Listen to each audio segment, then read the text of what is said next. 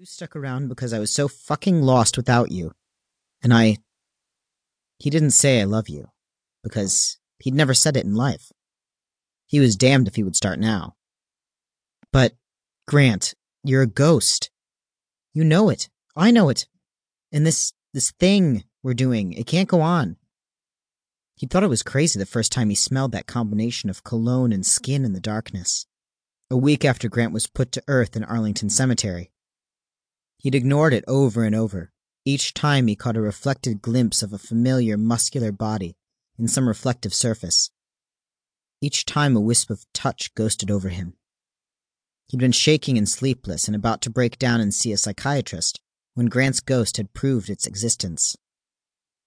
Ben had been caught up in the violent troubles of his then-girlfriend Miranda, and one night, Grant had woken him from a sound sleep and chived him out the window of his bedroom moments before a planted incendiary device had set the place on fire. In the months that followed, as Ben tried to help his new girlfriend survive determined attempts on her life, Grant had proved his worth over and over. Until finally, Ben decided that if he was crazy, it was essential to his survival. And he'd thrown himself wholeheartedly into believing Grant existed. God, at first that had healed his heart, to think that Grant's spirit transcended his death. Then, when the smoke cleared, he and Miranda were still standing, but the shade of Grant Williams was between them. Not Grant's fault. Ben wasn't sure if Grant even realized that Ben had tipped over from best buddies got your back to something more. But for Ben, there had come the blinding realization that what he wanted was lovers got your ass. With a ghost. With a fucking, make that non-fucking, occasional translucent, untouchable remnant of his childhood best friend. And now he really needed a shrink. Except he'd never find one who would believe him. He'd really tried to make it work with Miranda. And Grant had seemed to egg him on, writing the name of Miranda's favorite movie in the steamy shower mirror, wafting a butterfly to perch on her wine glass on the patio as they had brunch. Even steering Ben to find her car keys when she misplaced them. And all it had done was to focus Ben ever more intently on Grant himself. God, he had to love the man, trying so hard. Ben had broken up with Miranda, as gently as he could, and left town. For 2 weeks, he'd been traveling, south and east.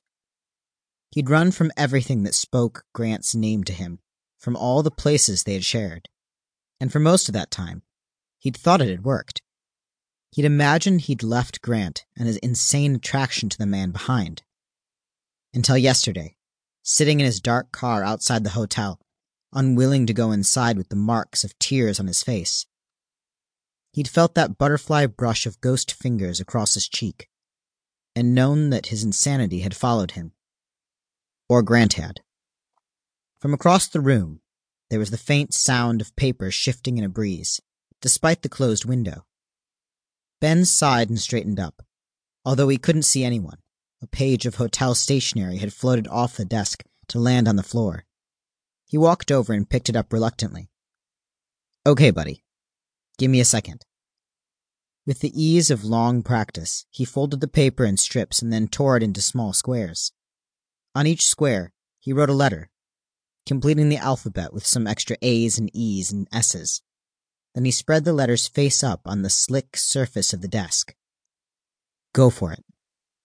The letters stirred in that small current of air, shifted, slid, until a few lined up in a row. I'm sorry. Shit.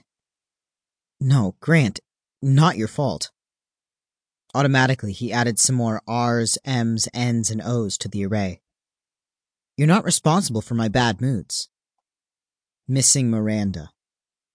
Yeah, some. Mostly missing what I hoped we could have had, if that makes sense.